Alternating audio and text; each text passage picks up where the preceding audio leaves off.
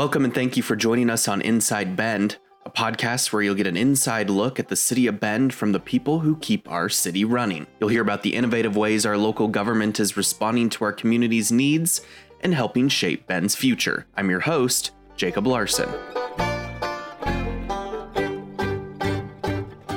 On this month's episode of Inside Bend, we're joined by engineering associate Christian Williams as we learn more about the city's work to make streets more friendly for walkers and riders through the Neighborhood Street Safety Program.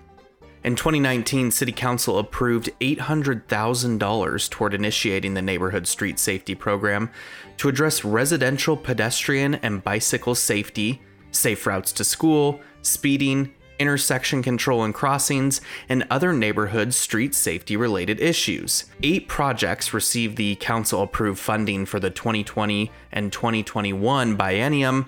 All 8 projects were completed by October 2021. The remaining projects are receiving funds from the voter-approved 2020 General Obligation Bond. As a result, 4 additional projects will be completed in 2022. The remaining projects are slated to be complete in 2023 and 2024. Okay, now let's learn more about this program and where it's headed. Okay, today on the podcast, I am joined by Christian Williams. He is an engineering associate. Christian, thank you so much for taking the time to chat with me today. Yeah, of course. Thanks for having me. So today we're here to talk about the Neighborhood Street Safety Program, which a lot of people around town are excited about because it improves walkability and bikeability for the town. But I usually like to start these off with asking you a little bit about yourself. What is your role like here? What does an engineering associate do? So we sort of focus on project management over in EIPD. We take a project from a need or a want of the community, or from, our capital improvements plan, our sewer plan. We have all these plans that have been adopted by council, and we deliver the projects that we need to deliver to make sure that we're meeting those plans. And so you've been tasked with heading up the Neighborhood Street Safety Program. And so maybe let's start there.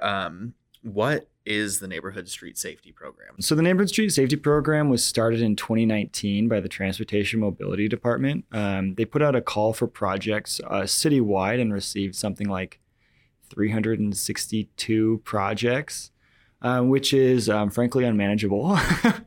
The Transportation Mobility Department and the Neighborhood Leadership Alliance, with coordination from the neighborhood associations, asked each neighborhood association to pick their top 2. And we ended up with this list of 26 projects called the Neighborhood Street Safety Program. The projects are aimed at, as you said earlier, sort of improving pedestrian walkability, safety, cyclist safety as well. We sort of got a little bit lucky in that we're doing a little bit of sidewalk infill in areas that don't have sidewalk in some more heavily trafficked areas, or creating pedestrian refuges on some of our more heavily driven streets. So just sort of making the city safer to get around for people who might not want to drive. And so you kind of mentioned how this program started. Where is it today and how is it funded now? Yeah, that's a great question. So in 2020, the city passed a general obligation bond. The Neighborhood Street Safety Program was taken under the GEO bond in 2020. So it ballooned from a budget of $800,000 to $8 million over the course of its lifespan, which is great because we get to do more projects quicker. We've done 7 projects. We've completed 7 projects. At the end of this year, we'll do 11. If things continue on this trend, by the end of next year, we will have 17 projects done. And then at the end of 2025, everything working out will be completely done with the list of all of our projects. Very cool. And you mentioned earlier, too, that this kind of grew out of the neighborhood associations. It's kind of a way for people to get involved with this program in particular. It's really driven by citizens requesting various projects. Is that still the case? As for future projects, we haven't really done anything yet. Our hope is that in 2020, here pretty quick, actually, 2023, 2024, as we sort of are looking down the end of our time frame, we still have, we will finish with a pot of money. And so we're trying to decide, how do we move forward? Are we going to put out another call to the neighborhoods? Are we going to tie it into other areas? We're still sort of thinking about that. From the original list in 2019 to now, so much has happened, so much has changed. The needs of the city evolve so quickly. And so as we're looking at these projects, one of the questions we ask ourselves is, have the needs of this location changed? Has traffic, increased elsewhere that has, removed traffic from this street, or has traffic on this street increased significantly, and maybe the original ask was something that just won't work anymore. So as we look at these projects, that's something that we're constantly asking ourselves. And I think, when we move forward with the rest of the money that's in the GEO bond, that's going to be really exciting because we will get to address some of those other questions. I remember my first couple months here at the city, I was at an open house for the Wilson project before that started. And I was talking to a community member there, and they said, "Oh, we put in a request for a project, but we don't want it anymore." And I said, "Oh, that's really interesting." Well, keep that in mind, I guess. But it's cool just to get community feedback. Right, and that's really the basis of this program. Oh, absolutely. Yeah. And you kind of talked about that list of projects and not and kind of working through those. Is that the original list that was kind of whittled down, and you're still working through all those projects? We're still working through the original 25. Unfortunately, one or two might be a little bit dated, but I think ultimately, as I've been talking to neighborhood associations for projects this year, people just seem really excited that they're finally getting their projects, which is, I think, exciting. For sure. And so maybe touch on some of those projects that are going to be upcoming this next go around here. So we've got 4 projects this year. We've got one at the intersection of Mount Washington Drive and Polar Star Avenue. And we are installing a street light. We found that, there are 3 schools within a mile. There's a very high traffic multi-use path across the street. And Mount Washington Drive, it's a busy street, high speeds at some spots. So we're just trying to find to create ways for pedestrians' visibility to be up. So we're installing a street light there. Aubrey Road and Greyhawk Ave is also getting a street light. Just one of those more heavy traffic spots in the city. Those 2 are 2 of the smaller projects that are coming up this year, actually. The remaining 2, so at the intersection of Wall Street and Idaho Ave, we're extending the curb about 8 feet into the road to try and narrow down. Idaho at that location kind of comes in at about 5 different spots. We want to make it super clear what roads take the precedence there. And we're creating, a larger area outside the Trinity Episcopal Church there for, people to gather if need be.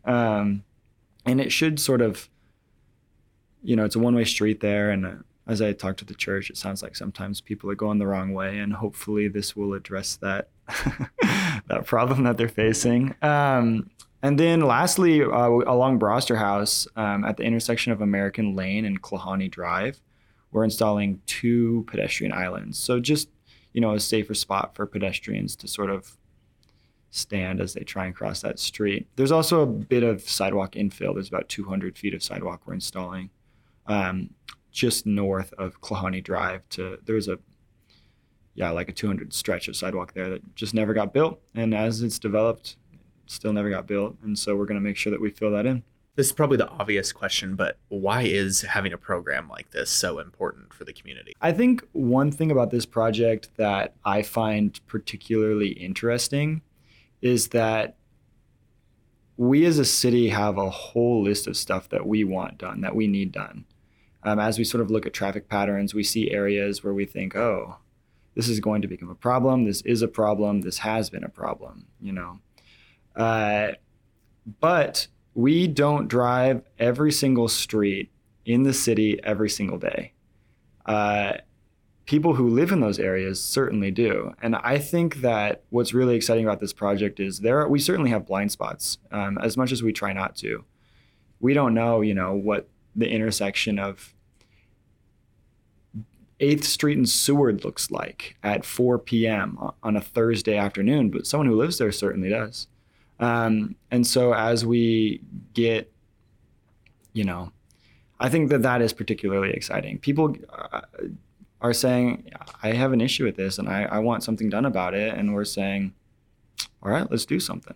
I guess for this particular program, that's kind of unique in that you kind of are able to have this dialogue with the community and get their feedback and like you say, those blind spots don't have to be blind spots for us as city staff anymore, that the community is a huge part of this. Yeah. I mean, it's definitely I think a way to show directly, hey, we're working for you. You had a problem, we fixed it. It's also been fun from a community outreach perspective, going to all of the neighborhood association meetings and talking with, people from the neighborhoods who are really excited about these projects and showing them what we have or talking to them about stuff that we will be doing in the future. And there's just a buzz around the whole thing that for me is really exciting. This might be a tough question to answer, but what do you think, is kind of the future of this program going to look like? I know there's a lot up in the air, but it seems like it's a good program and something that city staff would like to see continue. Absolutely. I mean, as for beyond the original 25 projects, we're still in determination, but I can tell you next year, we have 6 projects that I'm really excited about. We're doing, so I mentioned 8th and Seward. So we're doing some sidewalk infill there. We've got about 3 blocks there. We're doing some sidewalk infill. We've got one at Wood River Drive. We're putting in some sidewalk there. We're putting in a little bit of a curb extension at Columbia Park, where there's a neighborhood greenway right there. And as you sort of look around, it's a little bit tough to see as a pedestrian. And so we're hoping to rectify that. That's at Cumberland and Columbia. We've got one at Peril Road and Calvin Way, and a second one at Peril Road and Haley Creek. We're doing traffic islands as well. And the Bend Parks and Rec actually, I think, is in the process of building a park right there. So there should be some fun synergy between those 2 projects. Do you feel like city staff here, there's an emphasis on making sure that we're considering pedestrians and bicyclists when it comes to these projects and making sure that their safety is considered, as well as people in cars, and having these projects built so people slow down in areas where that might be heavier pedestrian traffic and things like that? Do you see an emphasis of that here at the city? Yeah. Our city standards all have bike lanes and we try and make sure, and sidewalks. As we sort of continue to build out, I think that we're moving towards a lot more bicycle pedestrian infrastructure. I think that Bend is particularly fortunate in that we do have some pretty good bike infrastructure, especially as you get closer to the center of town. But I know, some long-term, we think about the key route projects. We think about neighborhood greenway projects as those 2 continue to sort of move forward into the future. I mean, it's obviously a very high priority of city staff that we get some good bicycle infrastructure and pedestrian infrastructure, and we want to make sure that the city is accessible to people trying to get around however they can get around. We're going to make sure that our roads are drivable, and comfortable for people who are driving with a bicyclist next to them, or people who are biking with a car next to them. That's our goal. I know it's kind of up in the air with the future of this, but maybe we can expect some news sooner rather than later on where the funding source might come from and how people can continue to be involved. Yeah, so it's all funded through the GEO bond through until the bond is over, which I believe is 2030. So we'll have money for these projects through 2030. After we finish the original 25, I think the question is sort of, do we do another 25, or do we do half that? Do we drop to 13? What is the need? How can we manage the funds that we have left after we're done with these projects? The sort of funny thing about these projects is some of them are fairly low cost. We like $10,000 for streetlights, striping, construction crews to go out, dig the trench, build stuff, and that makes a huge improvement for that specific area. Yeah, or you think of another project where it's $300,000 to build 1,000 feet of sidewalk. So how far the funds stretch per project is definitely vary, but ultimately, we're trying to look through this with an equitable lens and, trying to fairly spread the funds throughout the city. And so, as we continue forward, that's sort of also on our mindset with, as I've been calling it, NSSP 2. 2.0. Yeah, that's right. New and improved. Exactly. Yeah. And, I'm excited for the existing projects. I'm excited for future projects. I think, there's a lot of fun to be had. Yeah. And would you encourage community members continue to stay involved, especially if they're interested in this type of thing, because it's going to continue to evolve? Yeah. Honestly, one of the most fun parts for me is the community outreach. I really like hearing what people have to say about, because honestly, everyone's so passionate about what's happening in their neighborhoods, which is great. I don't know if there's a lot of other jobs that you get such a high level of community input in. And, one of the things that drove me to working for the local government is the fact that I get to feel like I'm serving my community. And so, yeah, I would highly encourage anyone to just continue reaching out. If you've got something that you're passionate about, if you've got something you're excited about, let us know. I usually like to wrap these up by asking you kind of what's your favorite part of your job, but you might have just answered that. Yeah. That's definitely a big one. There's a lot of really fun stuff, with these little small projects and with the larger projects as well. I think one of my favorite parts of my job is that what I do sort of varies every day. Like there's an end goal, but there are so many tasks to get to that goal that every day looks a little bit different. And that's also very fun for me. Get bored if I'm just sitting in one place doing the same thing day in, day out. Well, thank you so much for taking the time to chat with me. I appreciate it. Thank you so much to Christian for being our guest on the podcast. If you'd like to learn more about the Neighborhood Street Safety Program, you can head to bendoregon.gov/street safety. And another way to let city staff know about various issues out on city roads is by filling out a service request form. You can find that form at bendoregon.gov/service request. Thank you for tuning in to Inside Bend. If you enjoy listening, don't forget to subscribe, and you can check back each month for new episodes. And also a very special thank you to the Pitchfork Revolution for providing us with this music.